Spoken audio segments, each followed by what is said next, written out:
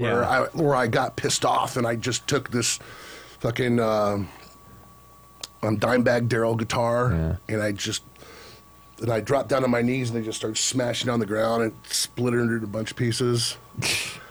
Well, it was Dylan Dice's guitar when him and Sonia broke up. He moved out and left it there, and she just threw it in the trash. And I went, hey, let me grab that. It'd be a cool prop. Yeah? Mm-hmm. I dig that, man. Well, why don't we just I'm just going to fade in off that, man. Hey, welcome to the Fulls of Jason Froberg. We're just going to jump right in here, man. Give us a like, subscribe, ring the bell. Follow us on social media, support us on Patreon and PayPal. And today on the podcast, my very good longtime friend, Brian D. Litton, lead singer, guitar player of Kill Jaden, and now the bassist of the Ghost LV Tribute, man. Mm-hmm. Well, welcome on the podcast. Already talking shit, already having a good time, man. Yeah, dude, thank you for being here, bro. It's fun. I'm glad you finally made it, bro. How's life treating you? Life's treating me good. Yeah? Yep. Am I supposed to roll off of that? Yeah, no, exactly. So really good. Really good. Yeah. Okay, cool, man. So no, you came in to talk about your Ghost tribute band, man. When did you guys start that? I didn't know you were doing that. Oh man. I was thinking it was 3 years. I think it was like 4 years ago we started, and we worked at it for probably the most of a year, and then we played one show, then our keyboard player quit, and then we had to go back to the drawing board searching for a new keyboard player, which are very difficult to find with that genre of music, which is very classical and synthesizer. I mean, it's a big mix of type of keyboard styles, and ultimately we ended up getting a guy in L.A. to record all the tracks for us. So we asked him to join the band, but he's like, oh, no, man, this music's too satanic. Can't do it, you know? And there's several musicians that just wouldn't, they love the music, but they're like, they listen to the lyrics, they're like, oh, no, And so he tracked a bunch of keyboards, and then we got some karaoke type background vocals, mixed them all together, and then we got back out playing, and it took off pretty fast, took off in a big way. There was a lot of people who were scratching their heads, had their arms folded, listening to us, not understanding who we were representing our tribute to and what type of music, and it's it's a different genre than your classic rock, but then the people that were true fans were right up in front, wearing all the merch, the shirts, the hats, and true diehards, and so the people that were in the back were just wondering were these people in the front so excited, to be there witnessing that, and I think we've gained some fans, from that aspect, and more and more are crawling out of underneath a rock that were always fans that are starting to show up, and it went from 0 to 100 really quick, from the bunkhouse to headlining at the House of Blues Halloween night. Wow, that's pretty fantastic, man. That's a big show. It was good. It was packed. Yeah? Mm-hmm. Who are you playing with Halloween night over at the House of Blues, man? Well, we're not playing this Halloween night. Oh, that night. That night, yeah. Oh. What was that lineup like? What did you guys get into? Oh, God, I'd have to go back in the memory bank. Yeah. Monster Zero. Oh, I remember those fucking guys. Yeah, and Kevin from Monster Zero is now our new guitar player. Oh, yeah? Yeah, he's definitely been an asset to the band. He's definitely injected some life into it with his capabilities of background vocals and his guitar playing skills. And he's always been a huge Ghost fan, so that's what you want as a player in the band somebody who loves the music, you know, where I heard of the band. Yeah.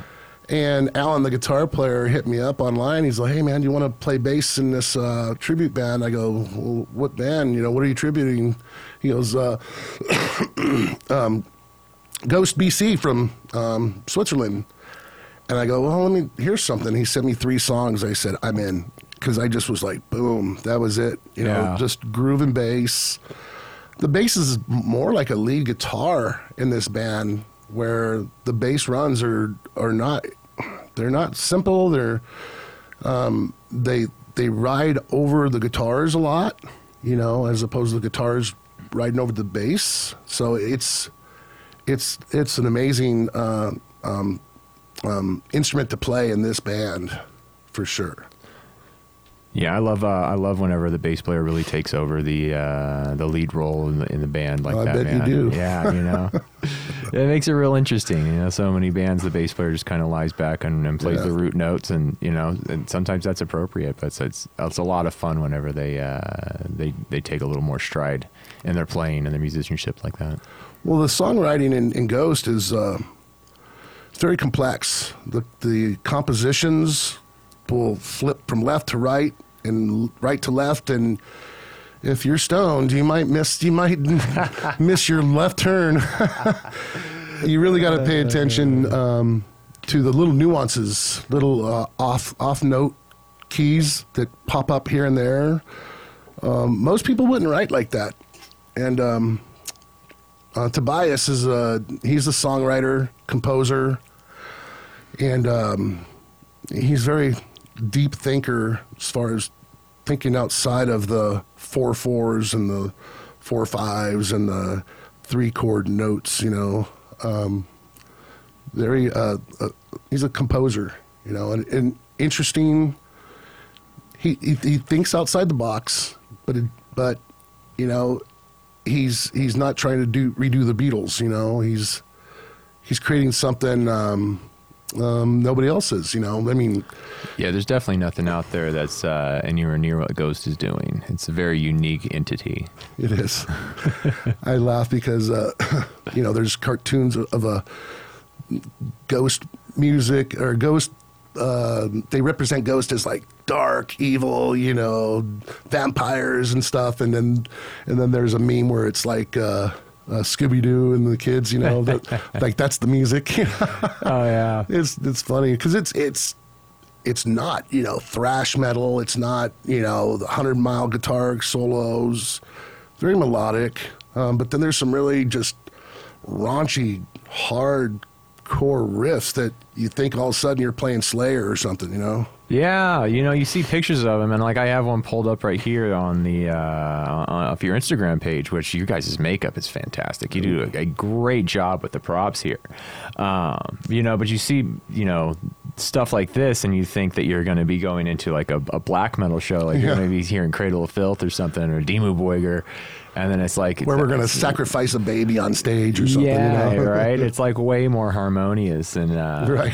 And yeah, it's surprising to say the least, man. Let me find a picture of you on your bass here. Let me see here while I'm dicking around on your Instagram. A cool thing about playing in this band is the fact that that looks great too. That I'm wearing a mask and you're in such cognito. Yeah. You know, you're getting right in people's faces and they don't know who you are. Ha. And you can it just makes you, I don't know, more confident, more bold, you know, or having fun on stage. Like nobody knows who I am. Nobody knows who I am. Unless they do know who I am. Unless they do. Now the whole world's going to know. The whole world's going to know. You've been on my podcast, so all 70 people in the world are going to find out about you, bro. We're supposed to be the nameless ghouls, but now... Oh, yeah. Okay. I'm going to walk around doing the Gene Simmons thing now. No one could tell you got the glasses on. I only said your name once in the beginning of the podcast. Okay. Nobody knows who I am. That's hilarious. Oh, bro. So we've known each other for quite a long time, actually, man. Like, God, I'd say close to 15 years at this point. You saw my Canyon Club poster in the Brought back bathroom memories. there, where you were like, "Yeah, man." I was like, "Fuck, I guess I've known you forever." Because I guess we met back then. Were you still playing in Kill Jaden back then? Yeah. Yeah, you've been doing the Kill Jaden thing forever, right? Well, we're together for 11 years. Yeah. You know, from 2004, 5, all the way up to 2011 or so. No, that's shit.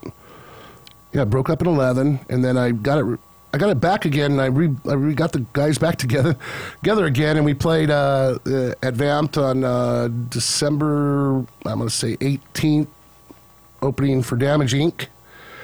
And then COVID happened. Oof. And it was like, oh man, we're just getting back together, and then life throws you a loop, and Ronnie moved to Florida. I'm expecting him to come back sometime, in the near future, and we've got some tracks that we did at Hit Track Studios, and I'm doing vocals at Dylan Dice's studio. Oh, I love Dylan. Me too, man. He's such a great dude. Yeah, one of my best friends. I didn't know he had a studio in town. I'm gonna have to go hit him up and check out what he's got going on, man. Oh yeah, he's got I think it's in house. I mean, last time I was there, it was up in his attic. Yeah. He's got one of those consoles that everybody talks about him, but I'm not too familiar. What, like the Raven touchscreen consoles? There you go. Yeah. There you go. Yeah, he's got. Like I got one right up there. Oh, there you go. Yeah, well, he's got They're the super whole cool. console. You know what I mean? Oh, he has the desk with it sits Yeah. inside of and everything like It's that. crazy. Yeah, that's nice too. He's definitely been chipping away, with some great engineers that have been teaching him a lot. Yeah. Yeah. So I went and did some tracks on a song called Beyond the Neon, and but I think I'm going to change the tuning from a C to a D sharp. No, yeah. I think it makes my vocals. I push harder on a D than D than a C sharp. Oh, okay. Yeah, or C sharp to D. Sorry. Oops. Oopsies. Yeah, no. Yeah, I'm gonna go in and re-record the whole damn thing, but more money.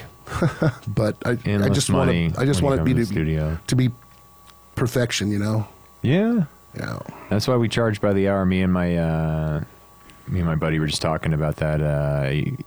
The whole song rate that everyone tries to get out of you, because the artists, yeah. I just totally understand where they're coming from, where they're like, they have a budget and they want to get so many songs recorded, and it's just like every time you do that, you end up just working for free basically, as opposed to they're just like, I gotta give you an hourly thing, man. Yeah, I mean, because if they do one change, that just takes more time. It takes forever, yeah. And then they keep coming back and they're like, well, we paid you for this song. Can you just edit this one thing? And then they call you the next day. And then there's one more edit. And then you're like, okay, well, we're about done here, right? And they're like, yeah, okay, can we just come in and recut the vocals real quick? Man. Oh! Yeah. Oh, yeah. The endless editing process of recording music. It's like a tattoo. You get what you pay for. Yeah, that's the truth, man. I know that firsthand. I'm half my body is covered in dog shit tattoos that we did ourselves. A lot of them, Me and my friends built tattoo guns, and oh really? Yeah, when we were young, we couldn't wait, man.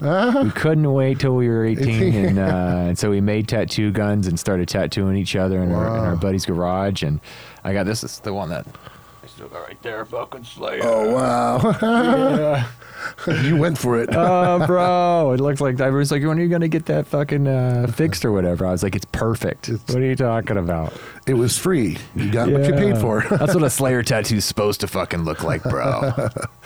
Like it's been in hell for eternity. Yeah, like you got it in fucking prison. Yeah. Yeah, it's always best to spend the money on good artwork, man. Yep. And studio time. Especially covering up an ex's name or something, you know. Ooh, the name is always a curse, man. Whenever you get a fucking lover's name put on your body, you're just completely cursing Asking the for relationship. trouble. Yeah. You know, now just subconsciously, you're just like it's that's Yeah. fucking stuck with me forever. It's like maybe I don't know. Maybe I got to do something about this. You definitely got to do something about it. Fuck, bro. Yeah, don't ever get your lover's name tattooed on your body.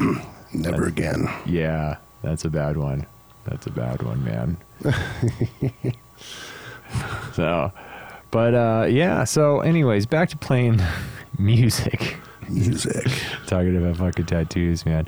I gotta go up to Oregon to get some work done still, man. I am like itching for tattoo work. So sticking with the tattoo thing. I don't know what the hell I'm doing. Yeah. I'm fucking terrible at this. No, I have not had a tattoo Just go since with the the flow. pandemic, bro. And it's driving me nuts. Have you got any tattoo work done recently? No. No? A year before the pandemic. Yeah. Yeah. So it's like 3 years now. And yeah. I'm working on a piece right now for my neck. Oh, you're going for the neck, huh? Well, it's Hardcore. It's going to cover something up, you know. Ah. And it's going to be hardcore. Yeah. You know, once you go on your neck or your hands or your face, you know, you better already have a good retirement plan set up, because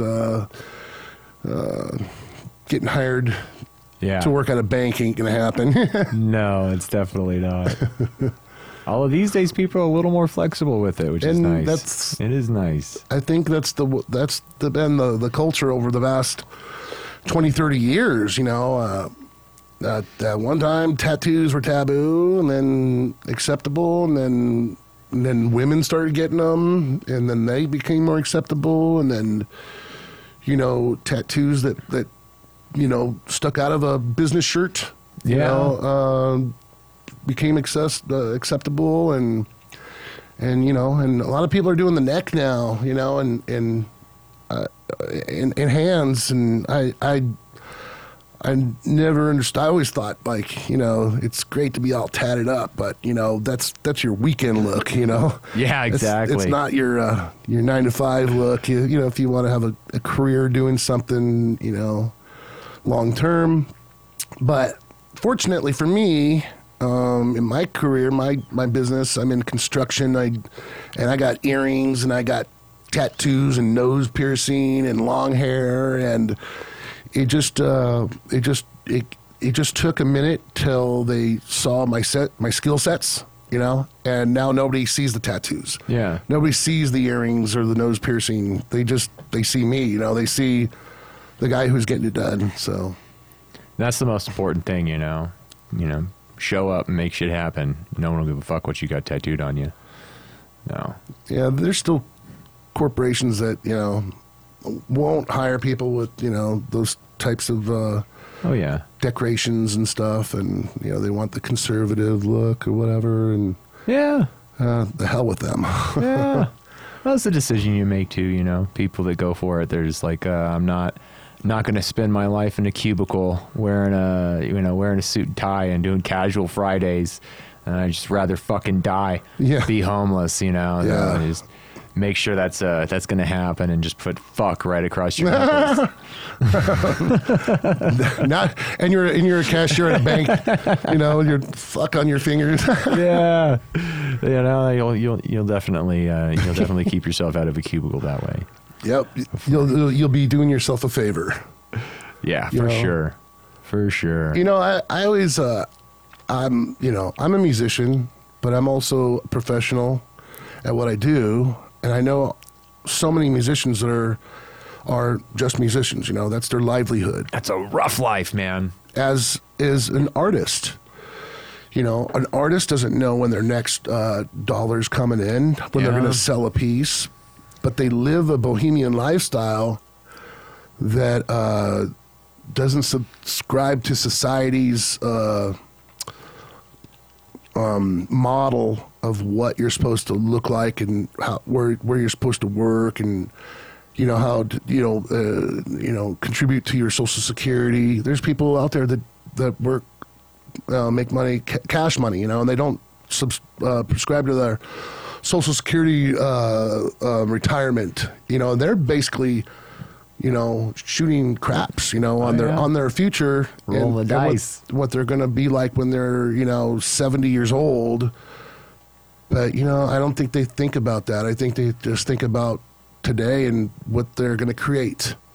And they have that. You got to have the belief that whatever you create, somebody's going to fall in love with and pay money for, which in turn pays for your studio, pays for your ink, your paint, your food, your electricity. Oh yeah. And it's just the bohemian lifestyle is always. I was always fascinated with it. People who just tat their neck up and their whole face up and say, you know what, this is who I am going to be, whether I survive or I starve to death. You know? Whew, more power to them. Hey, you're gonna fucking die anyways, man. There's no escaping that cold hard fact. So it's like you might as well live on your own terms while you're in this incarnation, and do it to it, man. I agree. Fuck it, man. We didn't take human birth to make corporations money. We came here to create art and love and have this wild experience, this crazy ride of a human birth.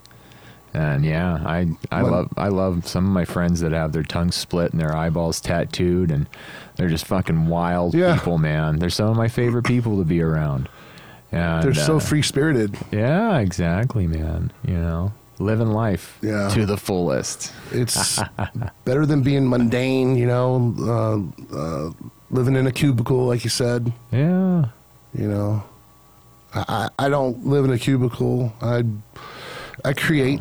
What I do for a living is, I create, I build things, and I get at the end of every day, I get to look back at what I did, and,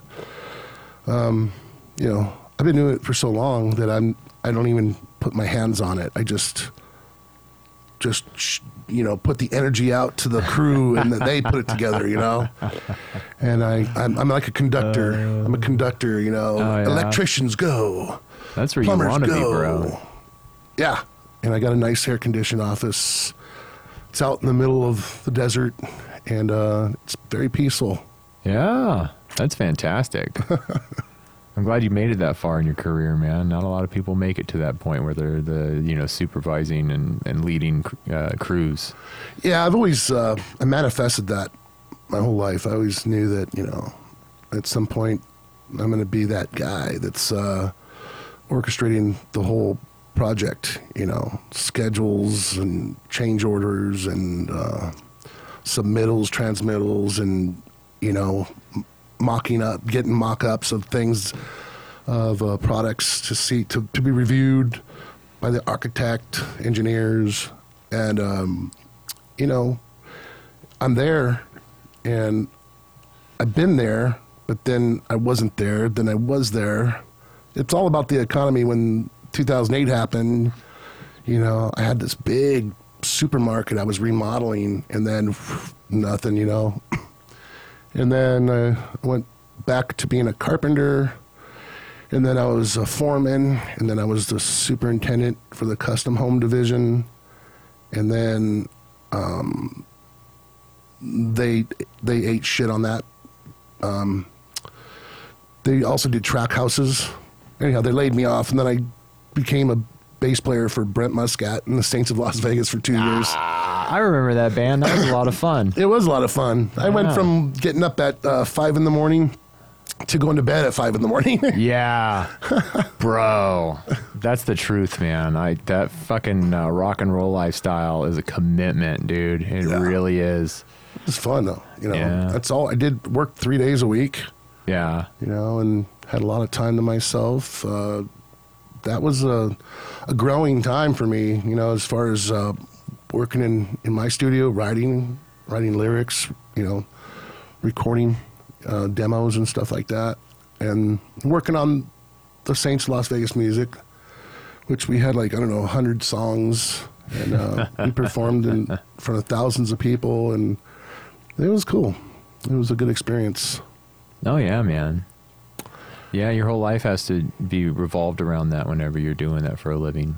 I remember that was like my whole 20s was waking up at like 3 in the afternoon, Yeah. going to bed at 6 in the morning. Yeah. You know, just Sun's like, coming up. It's like time to blacken out the room. You know. that's it. Yeah, all the rooms in my house had blackout curtains in them, and it was just like a fucking cave, bro. I could stub my toe at 1 in the afternoon. Yeah. You know, because it's so black. You go to the bathroom, you're like, boom. Oh, absolutely. Which living in the desert, it's actually, you know, out here in Vegas, it's a great way to do it because, you know, you're sleeping during the hottest parts of the day and then you're up at night when Yeah. it's perfect outside. And so you get the best parts of Yeah. of existing out here in the desert, you know. You sure do.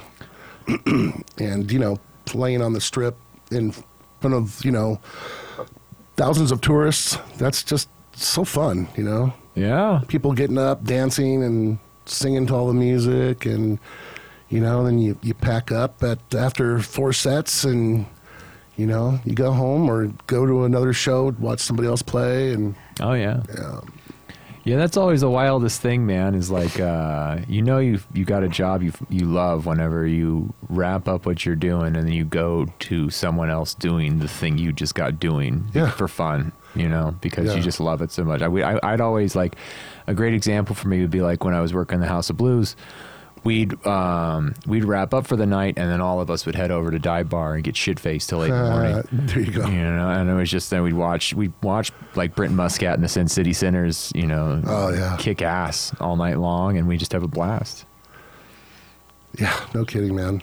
They used to play late. Remember they were residency on Tuesdays at the first location. Yeah, the those- original. Yeah, it was hard getting up to work the next day, but you know, had to go check it out. Oh, dude, I'd leave Dive Bar, and like they'd lock the doors, and we'd just hang out and drink, and like it would be closed, you know, and it was just like Yeah. friends and family just getting fucked up, and then we'd just be like, oh shit, we got a load in 30 minutes. Oh, And we just go straight back to the House of Blues and like start unloading trucks and setting up shows for the day. what's that girl's name? Stacy Dive or the blonde chick? She works there still. Angie? Angie Dive, yeah. That's it. Yeah, she's I still. love Angie. I saw Angie yesterday. Did you? Yeah. How's she doing? She's still beautiful. Yeah. Love you, Angie. I haven't been there in a little bit, but yeah, she's always been cool. Yeah, I'm trying to get involved with them a little bit more. Hopefully, you know, nothing official yet. Oh, okay. Yeah, but you know, I got a lot of speakers, and I want to make that place fucking rock. Like I want it to fucking bang in there. Yeah, So, it needs something now. yeah, it does. There was, and there was I can issues with a lot of feedback and levels, and Oh, yeah. before it was like their little board was like this big, you know. Yeah, dog. I put a full size X32 in there, man. I got him a lighting console, installed a bunch of lights. I Ooh. got him 6 nice like EV wedges that like, you know, they're nothing fancy, but for Dive Bar they work, man. Yeah, Like yeah. you can hear yourself. You can fucking hear That's yourself. important. Yeah, yeah. So I'm trying to, you know, hopefully I was just talking to Nate yesterday, man. You know, that place might be fucking banging soon. You know, it might Nice. really be like a spot. A spot to fucking Yeah. play. Instead of like, you know, kind of dilapidated system like it's been forever, I you know, know, which yeah. is the Dive Bar. It's the Dive Bar. Who gives a shit, right? Yeah. But it'd be cooler if it was like fucking banging. Just you know? EQ'd, killer, you know, compressed, Yeah. right? Yeah. And speakers that work. And speakers that work. Speakers that work are important. Yeah. Yeah. Yeah, sometimes they wouldn't work. Yeah. Most of the Well, let me know when you're all set up. Yeah. Yeah, but it's like one of Hopefully soon. my favorite spots to go fucking party, you know, and hang out and see some crazy shit, you know. So yeah, no, and hopefully we can make something work over there, and I'll have Nate on the show, and we'll be telling everybody about it and showing off. I'll have a bunch of fucking pictures and some videos of us putting some stuff together, and there might be some really cool shit in the works over there, man. It'd be really nice. The town needs it. So we lost a lot of good local venues here, man. I was thinking about all the places I played that are just gone, you know? I mean, and people, you know, God bless them, man, they would have the right intentions to open a club. And then after $200,000 investment, you know, they're pulling out, you know, they're pulling all their kitchen equipment out and stage and lights and, you know, bar equipment. And next thing you know, it's Payless shoe store. Yeah. Yeah. Well, opening a nightclub is one of the most risky and like fucking costly endeavors, and there's just no guarantees. There's no guarantees there that you're going to make anything at all. And the hard part is like guarantees for your acts, you know, because you got an act that comes through and say they want $5,000 or $8,000. I mean, we're talking a smaller club, obviously, not like the House of Blues where it was like even bigger acts than that. Right. But you pay the band their guarantee for them to show up, and that's the deal. And it doesn't matter how many tickets sell; they got their money, and you're out that money. And that one show can fucking be just enough to put you out. You're just done. You're gonna have to close your doors. It makes the promoter and the bar owner, club owner, have to work so much harder, you know, to recoup their investment. Yeah, it's a crapshoot. It's really, really difficult to do, man. You know, it's really difficult to do. Yeah. And most places, if you can't float losses, if you don't have a deep enough pocketbook to like be able to float losses, or you run your ship like low enough overhead like Dive does to where it doesn't fucking matter, you know, then it'll cripple you. And that's where a lot of places go down. They'll go down on one or two shows. They'll cut back on the, you know, the maintenance, the janitorial. They'll cut back on mopping, toilet cleaning. You know, I mean, all that. Just next thing you know, you're walking over week-old throw up. Yeah, exactly. Well, that's just part of the appeal for places like Dive or Double Down. You know what I mean? That's the ambiance. They want you to be terrified to touch the walls in the bathroom to flush the toilet. Yeah. Oh, bro. You know, that's what you go there for, and it's authentic. Very much. Oh, fuck, man. You know, it's like L.A. You walk down the street and there's chewing gum on the sidewalk from 1948. You know, fucking L.A. It's dirty. Oh, L.A. is gross. Oh, right. They never heard of pressure washers or something? Yeah. God damn, dude. Used to be beautiful. It keeps getting worse every time I'm down there, man. More and more ivy. Yeah. Overgrown. You know, buildings right next to buildings. I went to Chinatown, and the streets were enough just for one car to go through. So if another car was coming the other way, you'd have to kind of like veer off to the curb so they can pass, or vice versa. You know. Yeah, one person has to make way. Yeah. That's a good place for a game of chicken. Right. Who's gonna pull over? Oh, yeah. I hope they get their shit together, because the beaches are beautiful out there, man. I used to love going down there and like you know, hitting up the God, I can't think of Santa Monica. Oh, the pier. Man, it was so much fun. You just walk up and down, hit the shops, goof off, man. See the skaters skating in the skate park, and you know, and fuck, dude, it's just dilapidated, full of fucking homeless people now. Where isn't? Yeah, I mean, like they're everywhere. Yeah, it's a disaster. Nothing against them, but you know, it's just like, oh yeah, it's sad to see so many people that broken. You know. Yeah, it is. And like the system's fucking hard, man. You know, it used to be there was a little more support in this country, and I feel like you know, if you stumble just for a second now, you know, you can just as easily wind up on the streets. You know, you one good bout of depression, stumbling into some alcoholism, and you know, job loss, and then there goes your house, and then you're like, what the fuck happened? What happened? You know, that quick? Yeah. Yeah, it can happen to anybody, man. It really can. And it's scary, man. And no one gives a fuck. That's the worst part. Well, that's true. Yeah.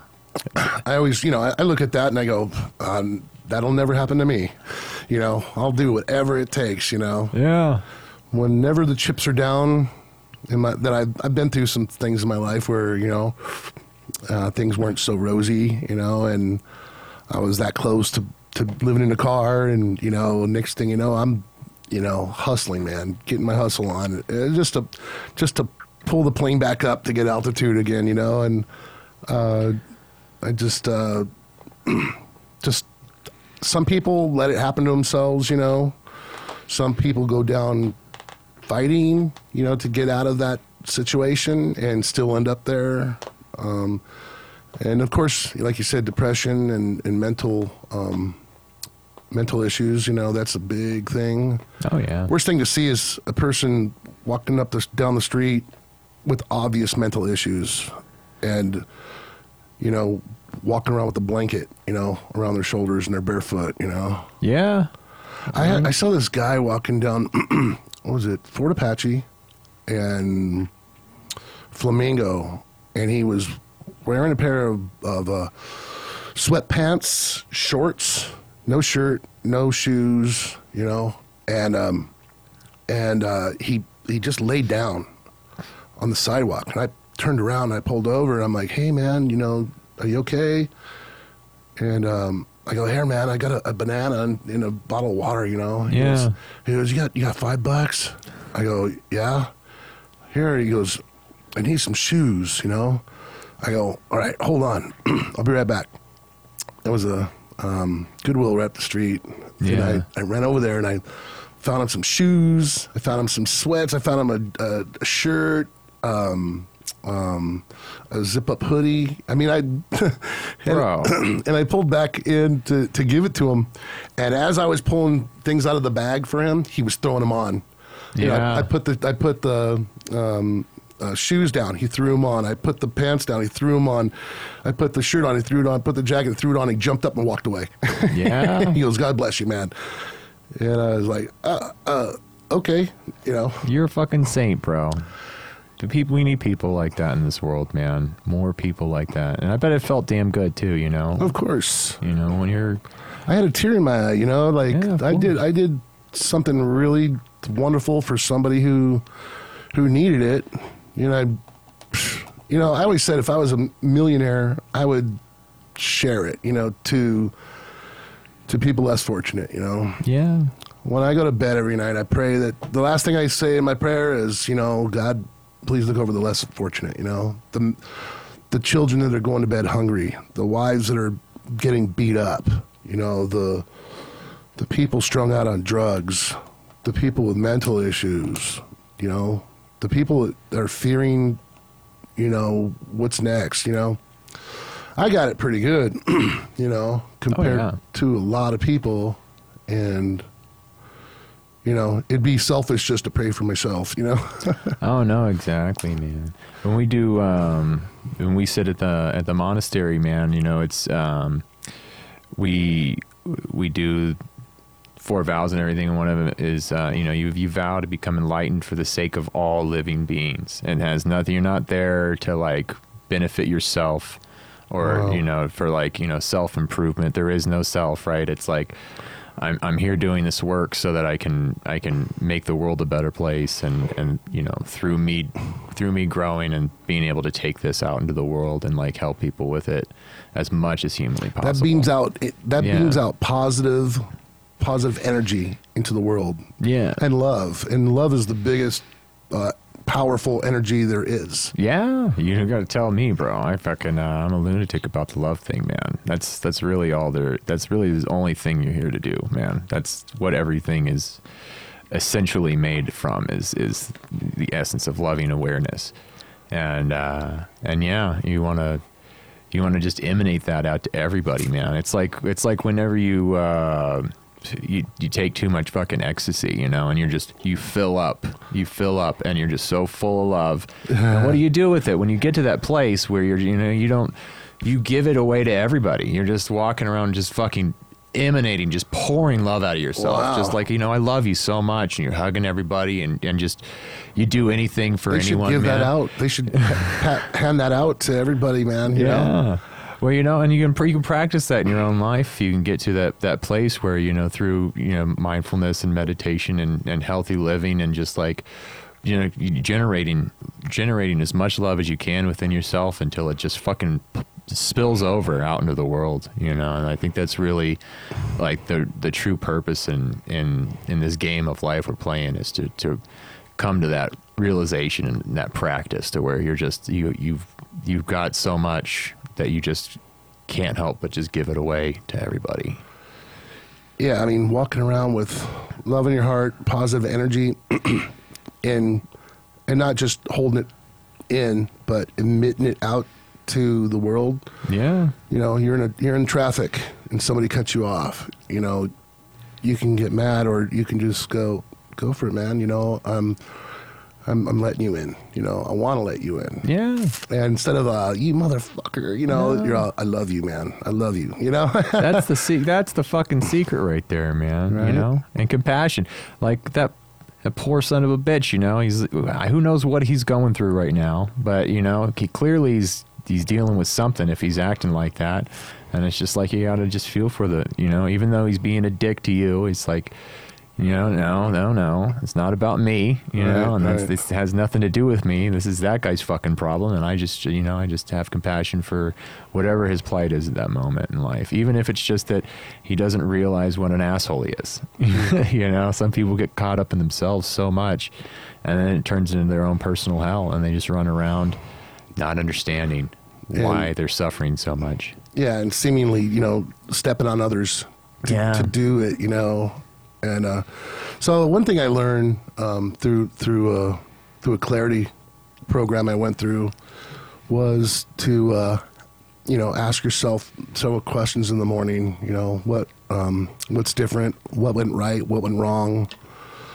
What am I grateful for?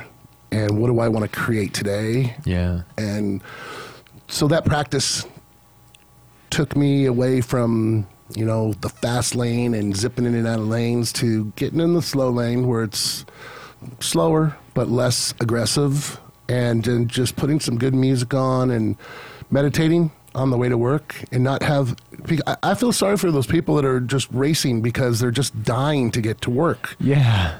By dying, I mean they could die. The way they're driving, and check my pulse compared to their pulse. Well, my pulse is boom, boom, and there's like boom, boom, boom, boom, boom, boom, boom. They're stressing. The stress kills you, right? Yeah. Not just collisions, but stress in your life. And they should get rid of time clocks, man, because that push to get someplace at a certain time to clock in, or you can get fired or whatever, you can lose your livelihood. Yeah. I think that's inhumane. Yeah. I haven't went by a time clock in the past 10 years. I mean, my start time might be 7 a.m., but if I get there at 7:10, I'm here, Yeah. I'll work that 10 minutes over. It doesn't matter when you get there.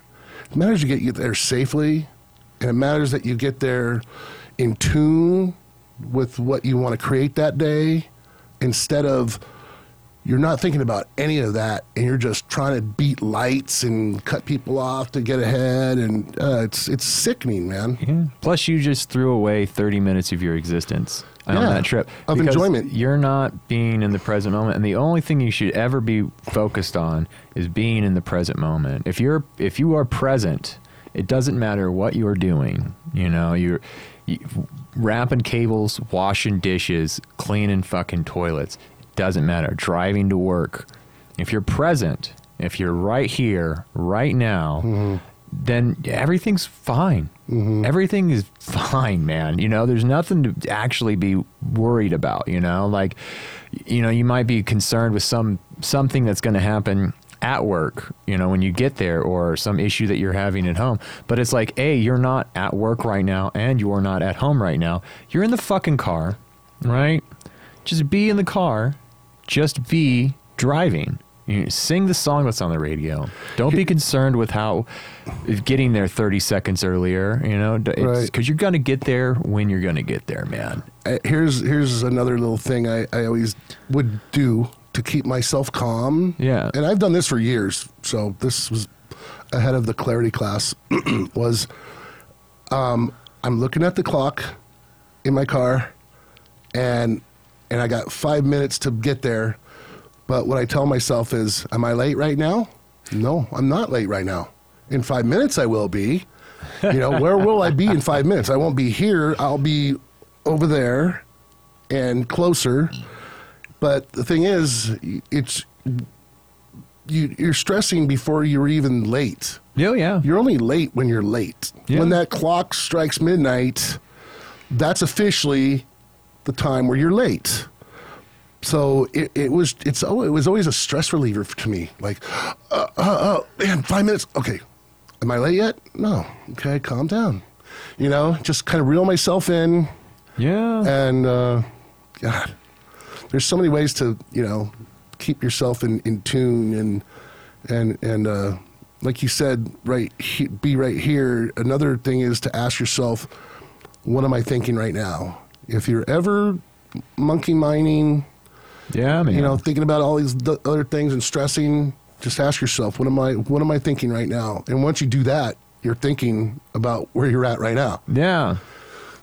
So that's a little tool to pull yourself out of stressing about what happened in the past or what's going to happen in the future, and keep you present.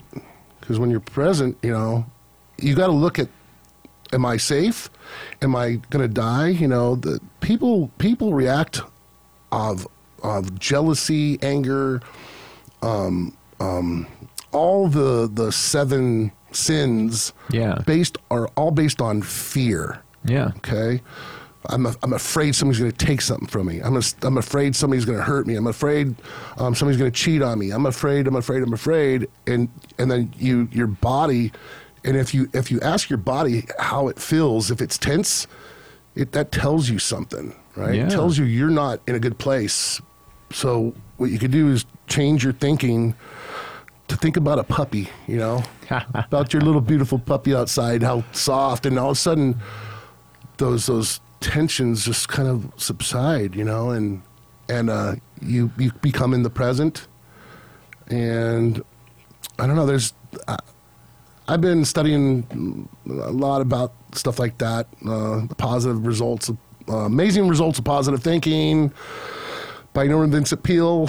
The Secret, I've got that on disc in my car. Yeah. Riding to work, it just gets me focused and in tune, manifesting what I want out of life. I mean, Secret's everything that exists right now came out of someone's thought process.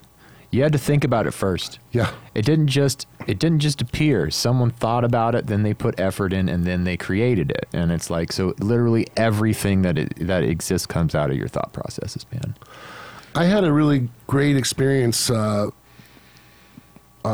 about 9 months. I drove Uber. Oh, interesting. I met people from 27 different countries. I met thousands of people. And this one guy I met, he was going to work. His transmission blew up, and his girlfriend broke up with him. And I could just tell he was just a ball of, stress. And I said, hey, man, I go, you might not realize this right now, but right now that's all you can think about. I go, in 6 months from now, those will just be a watershed moment, But right now it's Mount Rushmore. Yeah. It's gigantic. It's the stress of your life. But if you could actually think like, hey, maybe I'm just being challenged. Maybe God's challenging me. Maybe the universe is just challenging me, throwing me a little, a screwball, and seeing how I react. Do I rise to the occasion? Do I stress about it? Or do I meditate and pray? Do I, rise to the occasion? But by the time I dropped him off, he was really calm. I was happy to help him kind of feed his mind with like, hey, this is all be over, you know, and that's part of fear, you know. We have fear about anything that pops up, man. You know, somebody family member who's dying. Yeah. Yeah.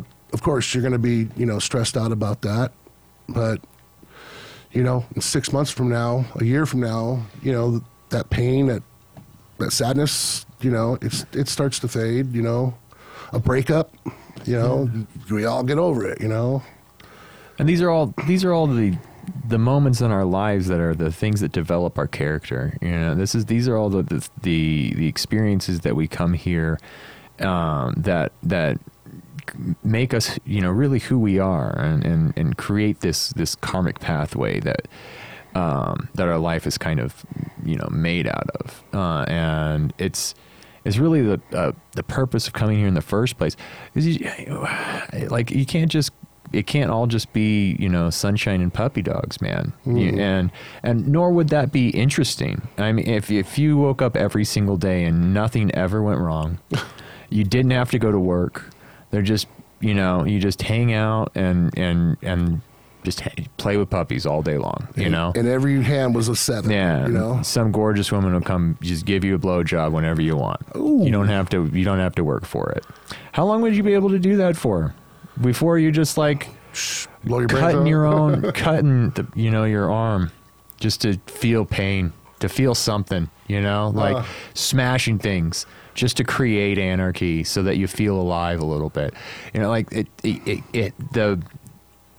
it's when we create that positive negative aspect on these moments in our lives to where, you know, if it's like an unappealing thing, then it's a negative thing. It's not so much so that you're unfortunate. It's fucked up what I'm about to say, but anyways, you know, like a family member dying is negative, you know, but a family member getting married is positive. These are both major life events which create the character that you're playing and create the karmic circumstances of your life. And putting the positive, negative labels on them and attaching to one and pushing the other away is like the root cause of all your suffering, you know. And it's what's making it so hard to go through all of that, as opposed to just allowing it to be and embracing it all for what it is, you know. Life and birth. Yeah. It's like Schindler's List is an amazing movie, right? And we don't put that movie on because it's going to make us laugh, you know? Or be happy. It's brutal. Yeah. It's fucking brutal. And but it's this thing that happens, and it's very interesting, and it's very emotional, and it's very impactful, you know. And I think trying to run away from those moments in our lives, or push away those moments in our lives that are so deeply impactful in such a way that we would consider negative in this dualistic manner, you know, that really just it's the reason that we suffer from them in the first place. Is because we're pushing them away, you know, because we're saying this is a bad thing. This shouldn't be happening. Instead of just accepting and, you know, compartmentalizing it and moving on, living through it, you know. Yeah, embracing it. I went through a list of people I know who passed away a day or two ago, and I was like, holy shit. You know, big list. It's getting bigger every year, you know, it was so weird because I was in prayer, and I just started naming off this person, that person, this person, all the way down to, you know, when I was 15, 16, and some, you know, people my age at the time, you know, passed away. I remember all their names, you know. Of course. And it was powerful, and it's even more powerful to know that I never forgot them or their names. I forget people's names a lot, but the impact of their passing, obviously, you know, stayed with me. So, you know, from what I was told as a kid or whatever, and I believe today that whenever you think about somebody who's passed on, they automatically come into present, you know? Yeah. And, you know, to talk to grandma, you know? Yeah. And she's probably going, man, it's been 3 years since you talked to me, motherfucker. Well, and you know that reality exists within you, man. It's like a stupid example of this is me cutting my hair and my beard off and everything, and everybody, if they had thought about me, they would think about me in such a manner that I had this long hair, the beard, I'm smoking fucking pot, and like, and this is this objectification of my persona, and so that's a character that you bring to life every time you think about me, right? But it's not who I am at that very moment, because you can never know that, right? And but that's still this character that exists, and it's very much real. It's just as real as you or I, that you're bringing to life. So when you are remembering, your fallen friends and family, it's you're revitalizing this character role, this image, this memory of them. It's funny you say that, because I had a guitar tech. I was like 19, 20 years old, and this kid Memo, little Mexican dude with Bon Jovi hair, curly, wild, beautiful fucking hair. He ended up dying. He fell off the back of a truck on a freeway.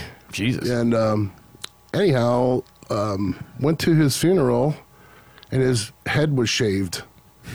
I didn't recognize him, you know. And anyhow, subsequently after that, me and the band and a bunch of other people got together and did a car wash, and we had chicks out there in bikinis, and it was a wild car wash, let's just say. Anyhow, we we got enough money to buy him a headstone, and with his face carved on it, Yeah. But we didn't do the short hair.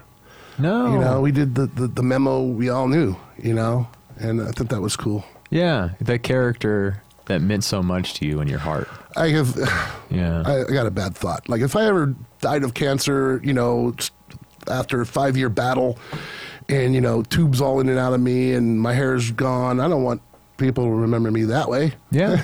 Yeah, man. I want them to remember me, with long, crazy hair, tattoos, up on stage, rocking out, having fun, Yeah. It's like Norm Macdonald, man. He didn't tell anybody that he was dying of cancer, and he didn't let anybody know that was going on. And there's just no moment in anybody's memory of Norm as Norm who's dying of cancer. There's just the guy who made everyone fucking laugh, and he was he's still just cracking up rooms. Well, he's sitting there fucking dying. Nobody knows what's going on, too, and nobody could tell. Wow. He did not give a shit. I just thought that was one of the most beautiful things I ever heard, man. Well, and what a way to go. I got to tell you, I've always, contemplated that myself, that if that ever happened to me, I'm not going to make it public and have everybody feel sorry for me, Yeah. I'll just, I'll do it, on my own. And when it happens, everybody will know at that point, not to try to be some badass or nothing, just something I thought about, and I don't want to be buried. I want to be cremated and planted under a tree, to give that life, to live through that tree, to continue on. Yeah. And hey, maybe I'll be somebody's log fire someday, The nature of reality is impermanence, man. It's always just in flux. And really, these things that we're carrying around, these corpses that we're embodying, it's just topsoil. It's just dirt. The dirt gives birth to the seed, and the seed fruits, and we eat the fruit, and the fruit turns into our cells, and their cells collect together into this pattern that we call our body. You just made me think, yeah. Yeah, and then it just, it lasts for, the pattern's constantly, it's disintegrating as we speak right now in this room. Cells are dying and falling away from me. It's just pouring off of me, man, and it's the most impermanent thing in the world, dude. And our bodies replace itself completely within like 7 years. Yeah. And our skin cells are replaced like on a weekly or monthly basis. Like we lose and generate new skin cells rapidly all day long. All day long we're doing that, man. So that being said, let me look it up. That being said, if you have cancer and you use positive energy over the duration of your cancer, you can turn that cancer into you can turn it into death. I mean, not your death, but you could kill the cancer by regenerating new body parts over 7 years. And on the back note, you said the seed creates the fruit, and we eat the fruit. You got me thinking, I want to be buried under a fruit tree. There you go. So people literally will eat me. I mean, yeah. What kind of fruit would you like to be? Mango. Mango. Yeah, mangoes are delicious, and it's a fascinating tree, man. The way that it grows and how long it takes before it starts to actually give back fruit. And then you just want to get buried. You just want to get buried in Costa Rica, right? India, bro, man. Benares, dude. Like for me, I'm trying to. I don't know if it'll happen. I don't care if it does or doesn't, because this is something that I'm doing for infinity. This whole consciousness thing, and incarnating into different awarenesses in different forms. But supposedly, if you can make your way to Benares in India and be incinerated at the burning ghats, it's like a cheat code to not be incarnated again, and to your Atman can merge back with Brahman and merge back into the one. And the game over, man. Are you afraid of being recreated again, or? No, it's just the game we're playing. It's just the game we're playing. I subscribe to the Hindu version of reality, which is life's a drama, and time is cyclical, and consciousness is just a thing. There's no such thing as philosophically, right? There's no such thing as non-existence. There's not a thing as nothing, right? For anything to be experienced, there has to be a subject-object relationship of some form of awareness observing some type of object or event occurring, right? So there's no such thing as that not happening, right? So, anyways, it's just a fluctuation. Oh, it's like a pulse that happens where all of awareness is one thing, or Brahman, right? And I'm not a fucking scholar on all this. I'm sure I'm fucking this all up, but everything is Brahman, and it's just God, the Godhead, and it's one thing, and it's infinitely unlimited and can do anything it wants, and it's aware that it's God, and then since it can do anything it wants, and it ultimately will do everything, because time is just something that exists in our version of three-dimensional space, right? We live in 3D space and time. Time's just, it's not really, it's a construct of our existence, not of overall awareness and existence. And so throughout infinity, it's going to do everything, including separate into infinite consciousnesses called Atman, which it's doing right now, and living out infinite lifetimes, all possibilities at once. And it just goes, let's forget I'm God for a little while. And it bursts open into everything that exists, and it's everything. And then we live out this drama forever, because time is long. Time's not real, man. Kalpas, they could call it kalpas. And so, or they call it yugas, and yugas are made up of kalpas. Kalpas 4,320,000 years. And right now we're in what is considered the Kali Yuga, which is the worst of all yugas, the yuga of corruption. But it's all just a drama. It's a thing that's just being played out that just goes on and on forever. And then so eventually we all revert back in. We all karmically purify ourselves because, and this is just my perception of the whole thing, which is like the Brahman, the Godhead, the center of it all. Like I imagine a sphere and everything emanating out from the sphere, but it's much more, it's higher dimensional than that. You know, my brain only works on 3 dimensions because I have a 3-dimensional brain.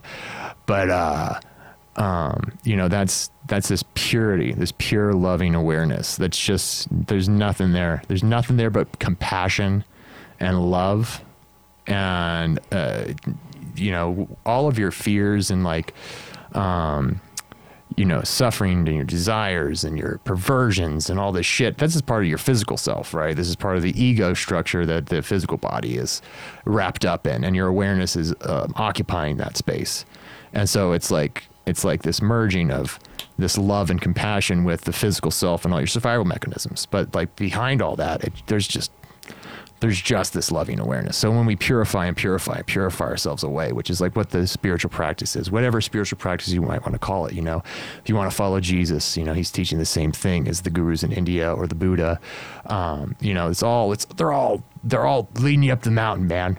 Purify yourself, love everyone, compassion for everything, you know, and you get to this point where, you karmically have nothing left to do to purify your awareness, and you merge back into Brahman. And everything's doing this.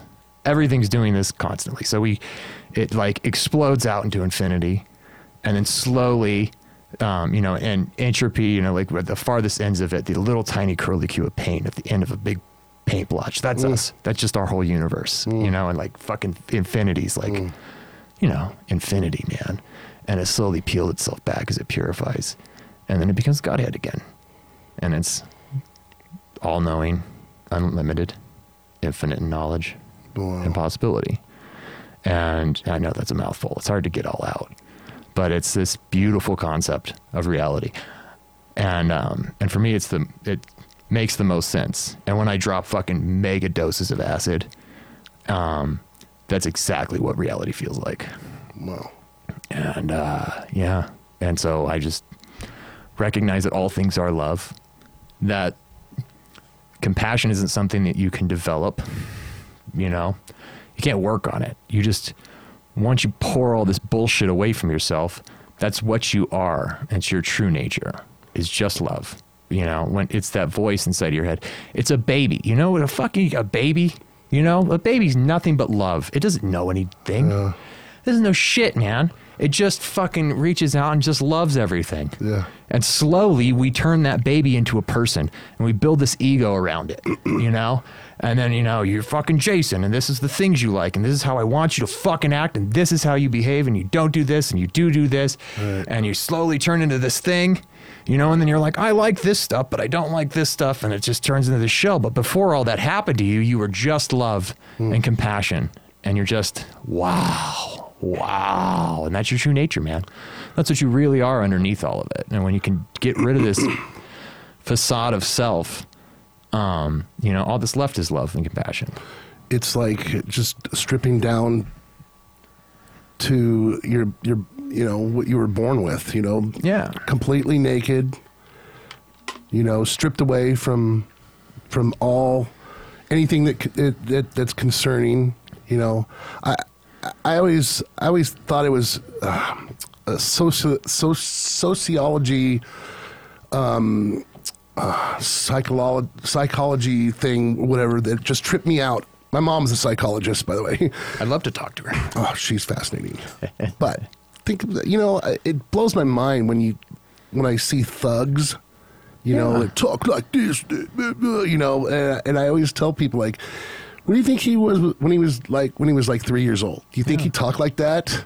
Do you think he had his pants hanging off his ass, on purpose? Yeah. That it's just the people become personas, like you said. Yeah, it's a character role. And also think it's a character role, but it's also a sociology thing because it's who they surround themselves around, right? Yeah.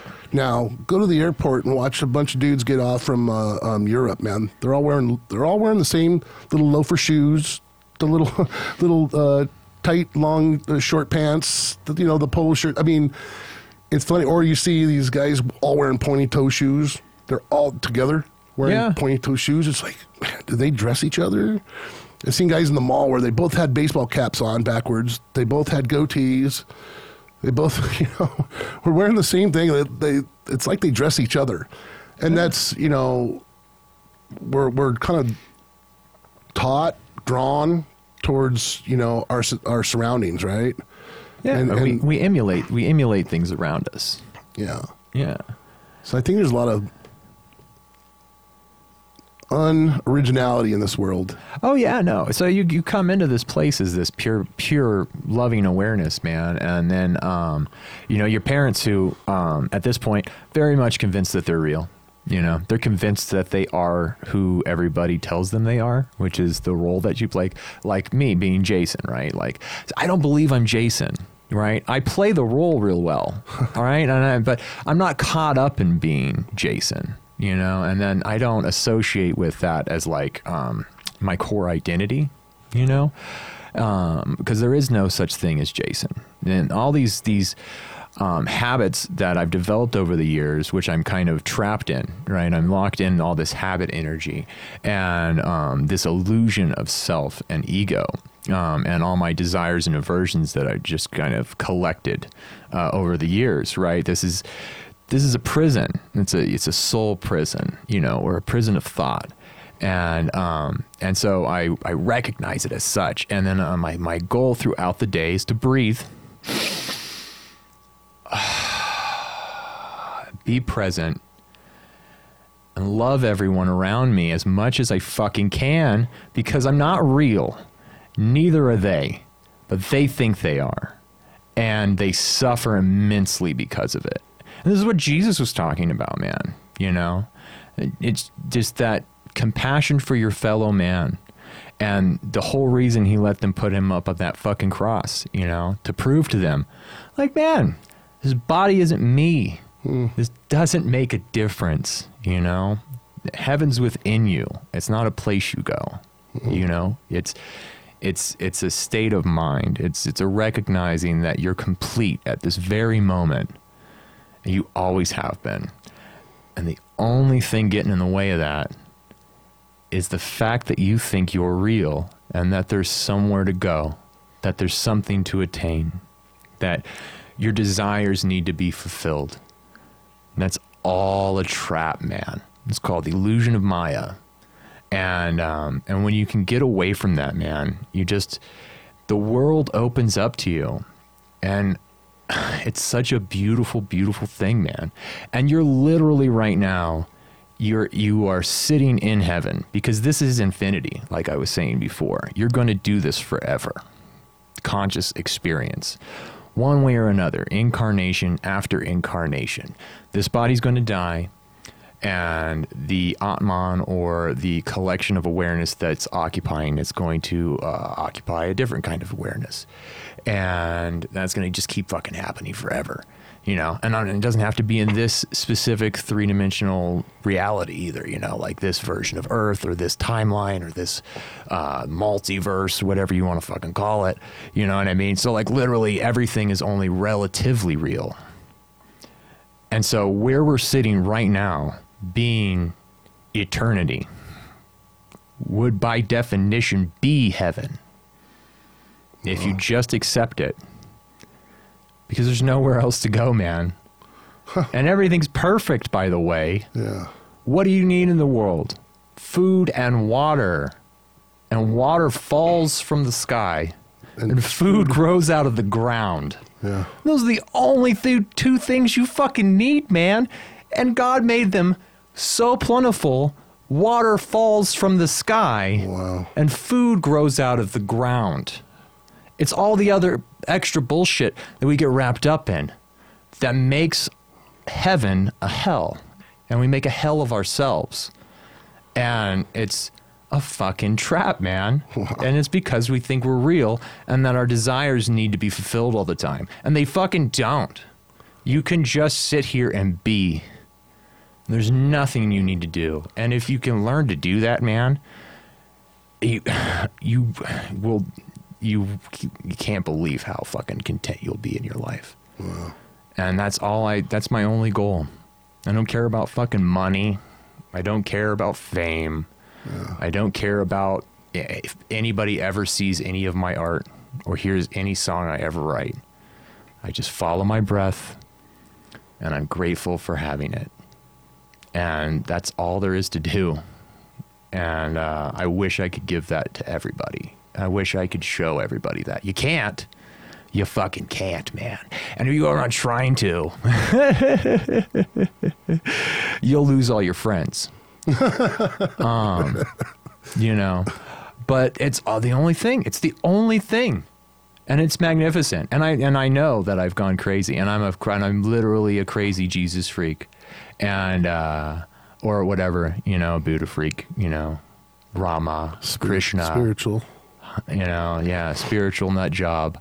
But try it, you know, try it. It's very interesting. Yeah. That's very interesting. I love the fact that you're such a deep thinker. Probably one of the deepest thinkers I've ever met, to be honest with you, you know. Thank you. And I appreciate that, you know. The way you described everything is very elegant. It's hard to wrap your brain around it. Yeah, this isn't logical thought I'm talking about here. And it's kind of like the Matrix, you know, where things bend and shift and you don't understand why, but there's reasoning, you know, and you're the one person I know that has sought out those answers, you know, and you have to kind of like just take a picture of the world and erase it. Yeah. And redraw it in a way that nobody would recognize it. You know? Yeah. And know that it's constantly being erased. Every second is being erased. That's the other thing. Linear time and the illusion of linear time, man. Right. Interdependent origination. It's a Buddhist concept, which means this moment right now sprung from nothing. And I know there's this whole feeling of the moment before where we were talking and taking pictures, and the moment before that where you were walking through my front door, and the moment before that where you were riding your motorcycle over there. And each of these moments interdependently originate, you know. It feels like a string of events. It's like a picture, Yeah. and now run them together fast. Yeah. And so It's a moment, but if you run them together fast, it creates a moving picture. Yeah, and the illusion. And just like a movie is a series of still images that when run together at a specific pace creates the illusion of life or the illusion of functioning like a movement, right? And time. The same thing with interdependent origination. That's what's happening to us now. And it's just creating the illusion of this linear time structure. But there's only this moment. It's Like right now? right now. What about right now? Exactly. How about now? Yep. Now? It's the only thing that's ever been. Now. Yes. When does it start and when does it stop? Now. Right now? Yeah. It just stopped. Right now. And now it started. Yes. No, it didn't start. It just, another moment started. Yeah. It didn't start. Another moment happened. Is. Another moment is. Yeah. Oh my God. So wild.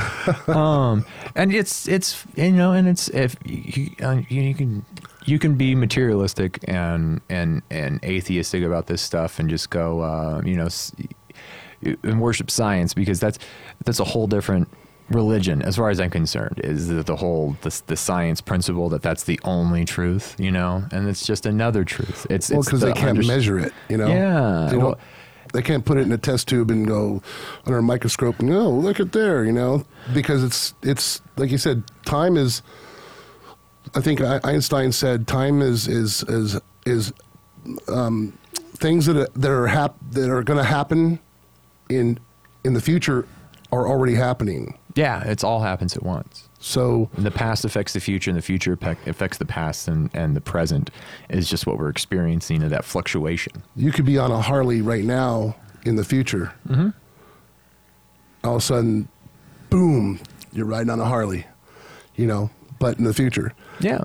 And it could be. Well, and you will be, Brian.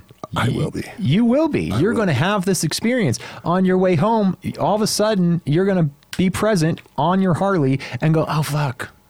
Here I am right now. Boom. On my Harley. It just happened. That happens a lot. Yeah. I got to pinch myself. I'm like, oh, my God. This is so fun. Yeah, and if you come at reality, and see, these are just thought. These are games you get to play with your consciousness. And when you come at reality from these different places, man, and play this game of conscious thought and awareness, it opens the world up in such beautiful ways, man, and such beautiful perceptions. Because all we have is our perception. You know what I mean? That's your perception creates reality, right? It's true. Man, like, 'cause when I was super depressed, everything was horrible. Everybody fucking sucked. I wanted to kill myself because it was just unbearable to exist in such a piece of shit world where everybody's so fucking horrible to each other. Nobody cares. Everyone's throwing all their garbage on the street and fucking raping kids and fucking killing each other. And it's just too much. It's overwhelming suffering. And your perception of reality can be as such that that's all you perceive. And that's not untrue, right? Those are things that are happening, but my perception of it, and where my focus is, and where my awareness Your attention stands, where it comes from, and how that perception of everything, when you shift that, the world shifts with it. The world shifts with it. I see posts of people with cancer, people dying, and I don't subscribe to it. I see it, I move on. I don't manifest myself into that, and it's not because I'm heartless. It's because I want to be in a good, positive place, Yeah. as much as I can, and something that I've been working on in meditation is just taking, the monkey mind of stress and fears and turning it into something that benefits me more. Yeah. Hearing about somebody's mom in the hospital, though, I feel sad. I just don't want to lock myself into it. Here's an example. I went to visit somebody who had some major surgeries coming, some current infections, and went there to bring happiness into the room, to bring a positive, hey, how are you, man? Brought you something, and the person, all they wanted to talk about was, their agony, their angst, their things that they're going through, the suffering, and when you wrap your brain around what they're going through, you're taking some of that with you. Oh yeah. And it's not to be heartless, but you're better off extracting yourself from that instead of burying yourself in that whole, that sadness and that that suffering, Yeah, and that's a hard place to be, man. And it's one of the things that I've actually started researching is volunteering at hospice centers, and it's just it's part of a part of where my practice is leading me, and B, part of just the overwhelming love that I was talking about, where when I have my days off, man, like I feel like should be giving back as opposed to like recreating so much. And still, I love going and riding my bike and going for hikes and shit like that. But you know, I'm at a place in my life now where it's like, you know, I should be going to do this thing, and choosing the hospice is part of the practice is learning to deal with these moments of death and being in a place where you can be this open source of love for these people when they're ready to stop suffering for a moment and be there with them. And be strong enough to be there with them, because that's a very fucking brutal place to be in a building full of everyone dying. But it's reality, man. It's reality. It's most true, you know. Which is like, this is such an impermanent fixture. This physical body that we're in, and the more you can let go of it, the more you can be willing to leave it voluntarily, you know, the better off you'll be throughout your life. Because attachment to the physical self, you know, that's like the ultimate form of suffering.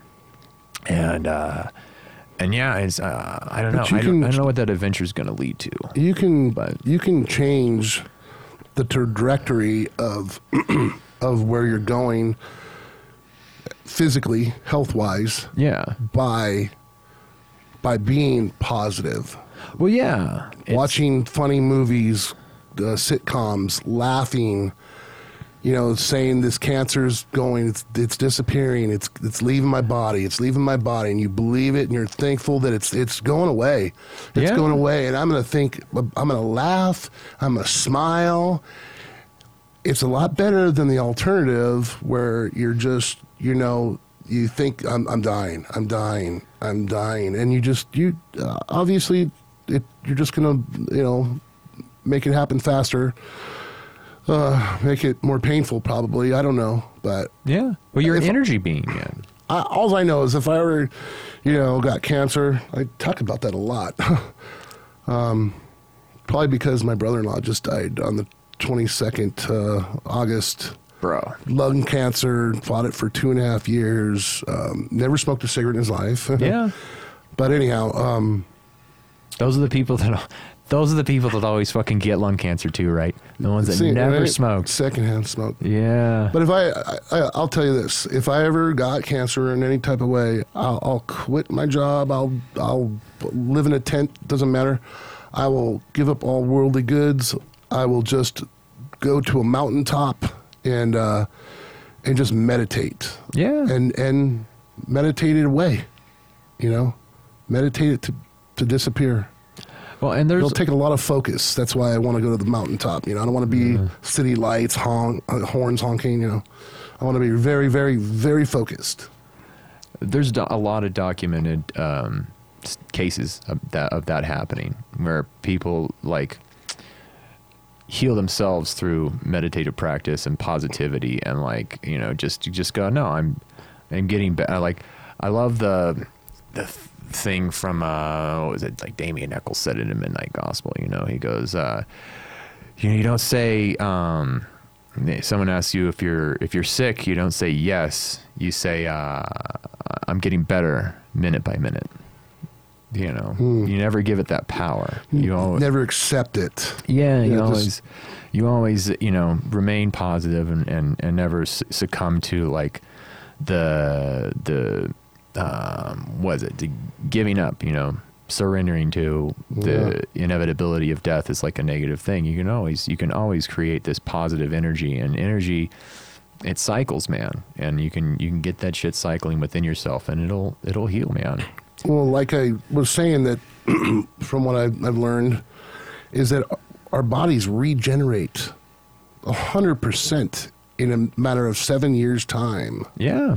So if we're redeveloping organs and skin cells and bone cells and, you know, hair and everything else, you know, if we eat right, if we exercise right, if we sleep right, we drink enough water, we're going to be healthier humans as opposed to going through fast food all day, every day, right? So, so think of it this way.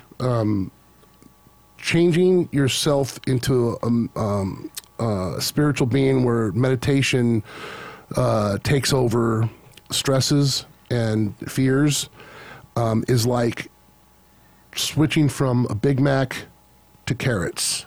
Yeah. Okay. It's like, this is going to kill you. This is going to give you longevity. This is going to kill you, being where you're stressed and you're not, you're worried and your fears, as opposed to being somebody who's enlightened and accepts whatever's to be, but also has the spiritual power to, over time, as cells die off and new cells come in, just like the cheeseburger. We have cells that are dying off and coming back, and because you're eating cheeseburgers, and they're going to just keep getting worse, degenerate, as opposed to eating, broccoli, kale, carrots, tomatoes, apples, bananas, papaya, and so forth and so on. Things that are grown from the fruit with have no saturated fats, no disease. Yeah. And that will regenerate your body. If you eat just that, you're regenerating good cells. Yeah. If you're eating just these cheeseburgers and Big Macs, then you're just regenerating the same cells and just waiting for the cancer cell to pop up and explode, So mental, mentality is such a big part of who we are as far as aging.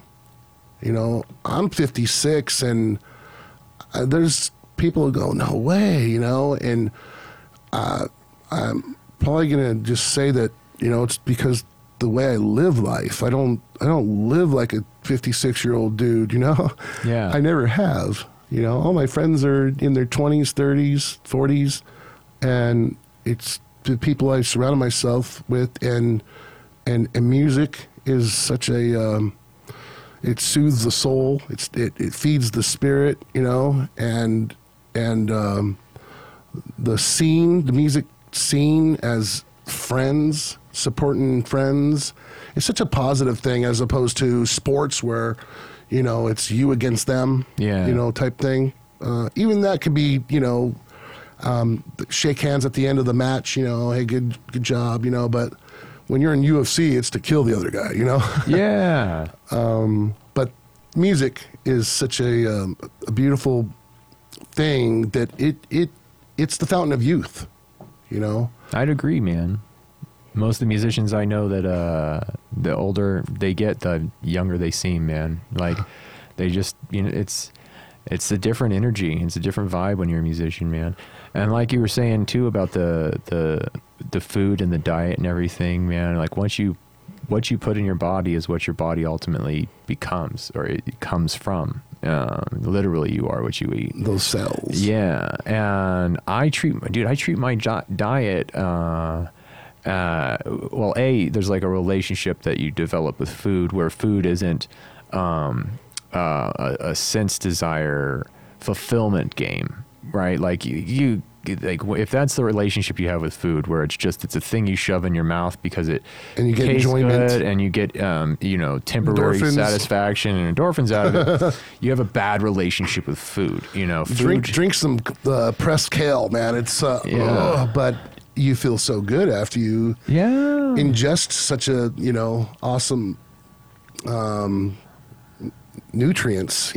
Yeah, it's fuel, and the clean fuel is like super important. And when you're doing that process, like I for me, like my food and my diet it's almost like getting high, man. Like, because my state of mind and my overall sense of like how I feel, that stems from healthy living and proper diet.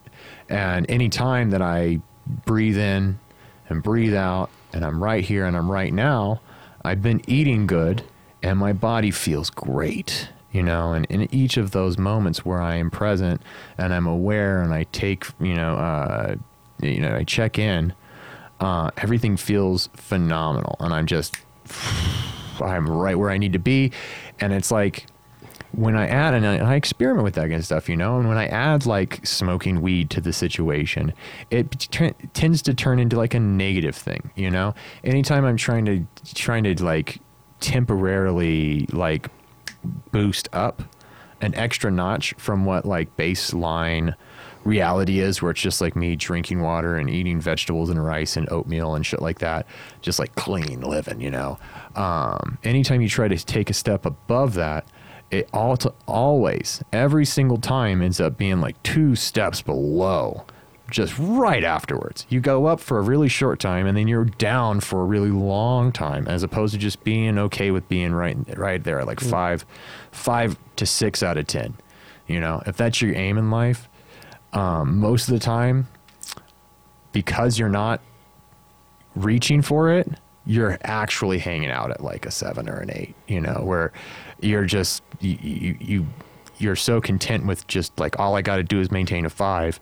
You feel so fucking good, and you're in such a good place that you just consequentially like start climbing and feeling like better than you ever have. You start elevating regardless. Yeah. And like, dude, and getting high in instant gratification, it always just costs way more than it's worth. And no matter what you do, what you're trying to accomplish, you know what I mean? Like, if you're just gorging yourself on junk food because it tastes good, you're going to feel like shit all the time. And then if you're popping pills or smoking weed or drinking booze to like cover up, well, like kind of feel like shit, so I'll get fucking high.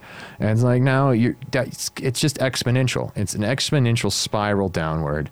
And you're never going to feel good because you're not just being, you're always reaching out and trying to like, you know, you're trying to feel better than you are without earning it. I think the alcohol thing is something that you know I've dealt with, where, you know, am I high yet? Am I high yet? Okay, I'm too high. Yeah. And you know, I just wanted it enjoyable.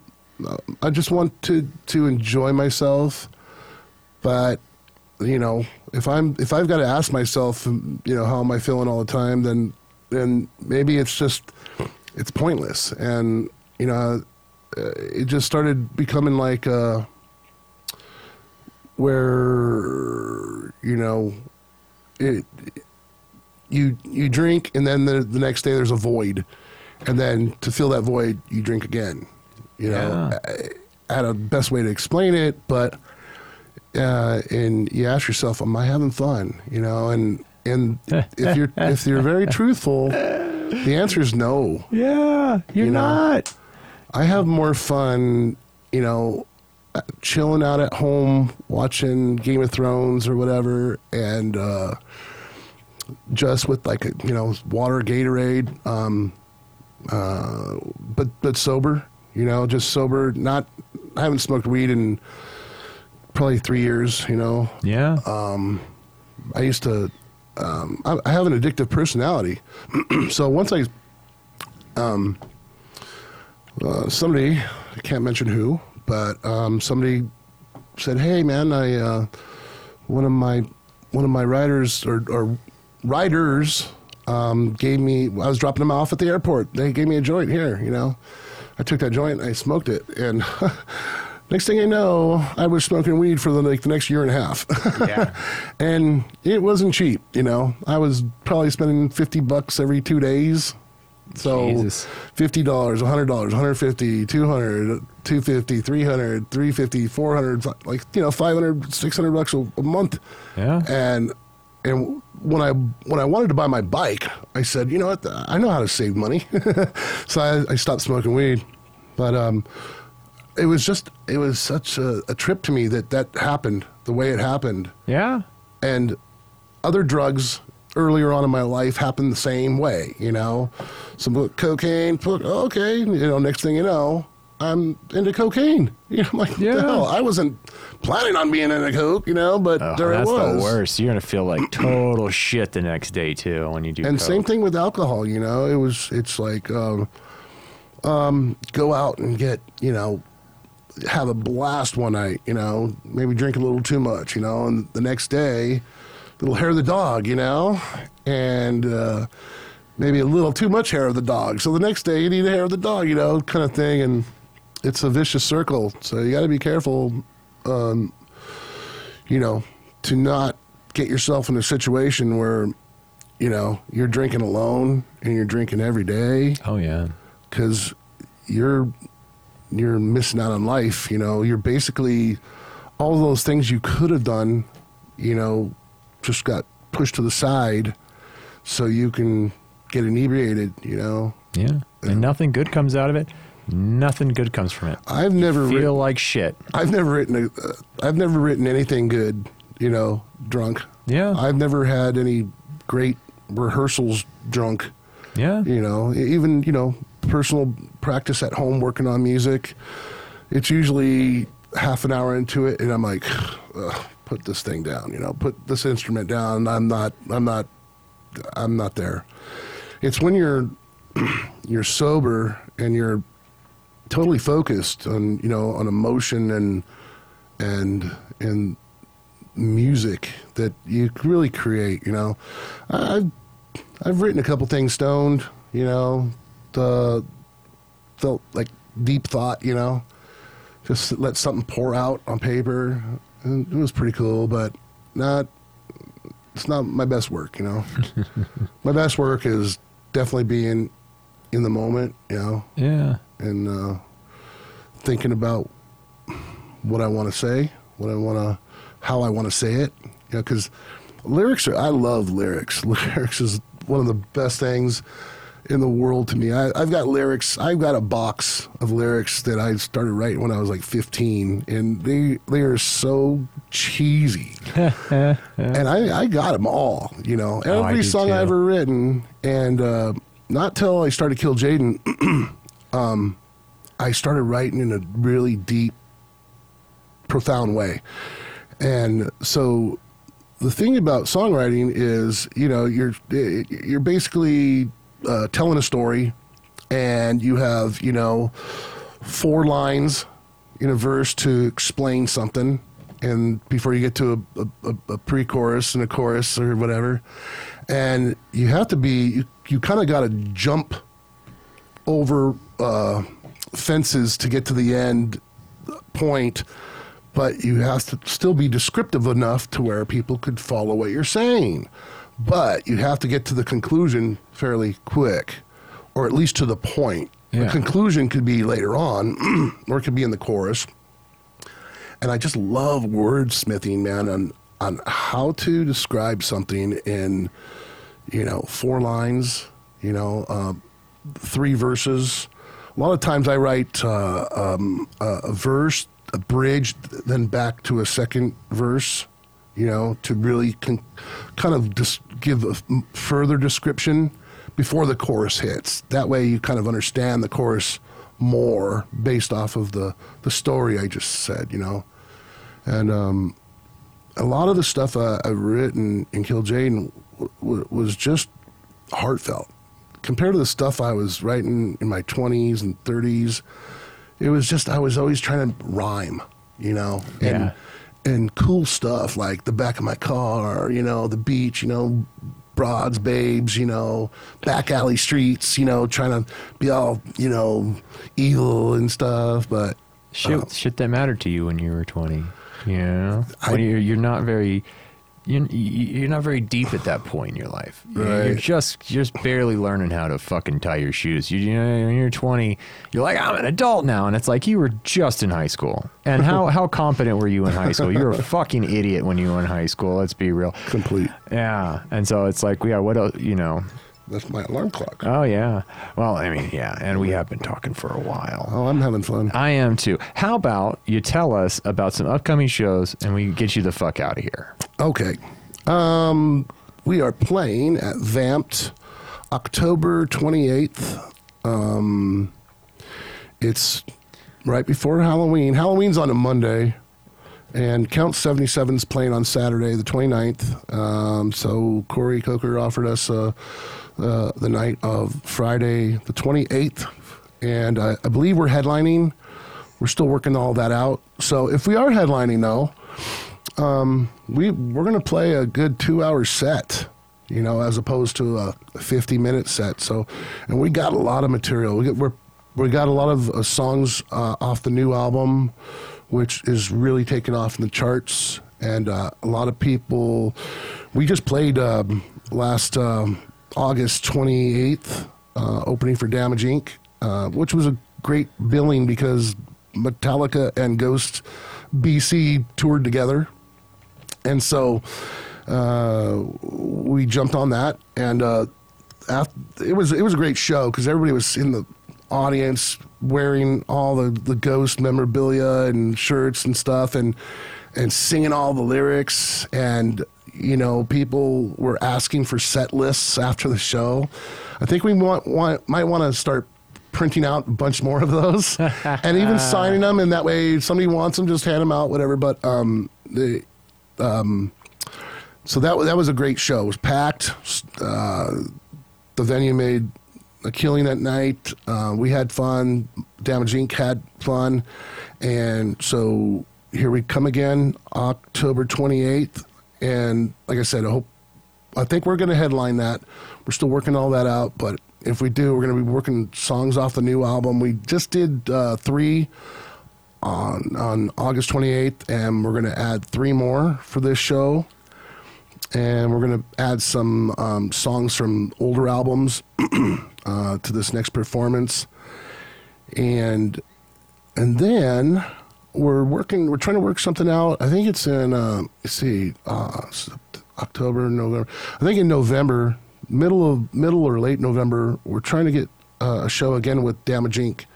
And the bass player's girlfriend plays keyboards she did in a Ghost tribute band in L.A., and she was at our show. She just loved us. So we got to talking to her, and we might debut her as our keyboard player. It might be just for that show. It might be for a duration time, hopefully, you know, we'll see. But really looking forward to that. Hopefully that happens. That's awesome. That should be fun, man. I hope I can make it out to that. That would be cool, man. I'll get you on the guest list. Oh no, yeah. We'll save $5. Yeah, exactly. I like to pay. Whenever someone invites you to their fucking show, they're not telling you to come for free. They're telling you to come pay the cover at the door. They're working their asses off, people. Unless it's $185 ticket, then put me on the guest list. Yeah. Then you don't need my money if you're making that much money per ticket. Yeah. But $5, you know, yeah, sure. As a band, you're a promotional entity for like a nightclub. So whenever you know, it's like you're inviting your friends out. It's like you're trying to get people to go to a bar and spend money. Oh, and they do. And people misinterpret that as like, you know, oh, I'm special now because I know the guy who's going to play and I can get on the guest list. And it's like, sure, we could do that, but it's like you're not actually supporting your fucking friend's band now. You know what I mean? You're doing the exact opposite of what he's working his ass off to get done, you know, which is like, pull numbers so they can grow as a band. Well, pull numbers makes the venue love you. Yeah. And the poll numbers affects the bar tally. Yeah. Right. So overall, the bar, you could become famous if you were to be a band that just over and over and over just brought a crowd that just blew up the place, you know? Yeah. And you get to charge more money as a band. More money goes in your pocket. Yeah. You know, whenever your friends are actually paying the cover instead of trying to get in for free. You know, real quick, I was going to say that when I started Kill Jaden in 2005, we played at the Cheyenne Saloon a lot, you know, and they loved us. And there was a reason they loved us, because we would play with bands, you know, in their 20s, you know, and, you know, we were in our late 30s, I want to say. I was like 39. And all the people that I brought, you know, were professionals. You know, they had money. Yeah. And the other bands, their friends that came in and paid a $5, you know, entrance fee, they just drank a 12-pack out in the parking lot, you know? Yeah. And it didn't benefit the bar at all. But one thing about Jeannie at the Cheyenne Saloon, she booked us as many times as we ever wanted to play because, you know, we'd bring in 60, 80 people, and they would all probably drop like $100 at least on the bar, you know? That's awesome. And that's a winning recipe. Yeah. That's the whole reason everybody's coming together to create that. The bar, the bands, the whole scene, you know, and so that people can make fucking money. That venue is very important. Yeah. To the music scene, right? Yeah. It's very important. Without that stage and those lights and, you know, the bar and the spirits that they, you know, stock, they paid for that in advance. You know, they're not getting that on credit. So somebody put a lot of money into creating an atmosphere where people can go play. You know, you don't have to, you know, you don't have to demand, you know, thousands of dollars to play on their stage. You know, you can negotiate something that benefits the club to continue on, you know, in the future, and, you know, pays everybody, you know, something that makes everybody happy, you know. But the main thing is these clubs keep dying because of you know, idiots drinking 12 packs out in the parking lot, you know. Yeah. And everybody wanting to get on guest list. Yeah. And then the club makes no money, and then it closes down, just like we were talking about. And, you know, and bars, ultimately, you know, they give freebies, you know.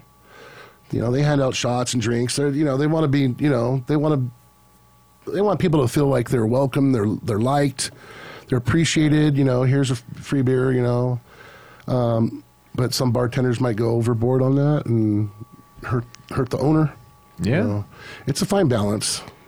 It really is, man. It really is. Support your local music scene. Please support your local music scene. It's the lifeblood of the entire music industry, man. And with that, I'm going to say thank you so much for watching. Love you, bud. Really appreciate your support. Definitely give us a like, subscribe, ring the bell, follow us on social media, follow Brian on social media. All his links will be in the description below, right down there. And also, you know, be so kind as to support us on Patreon and PayPal. This has been To the Fullest with Jason Froberg. Peace. That was fun, dude. That was fucking so fun.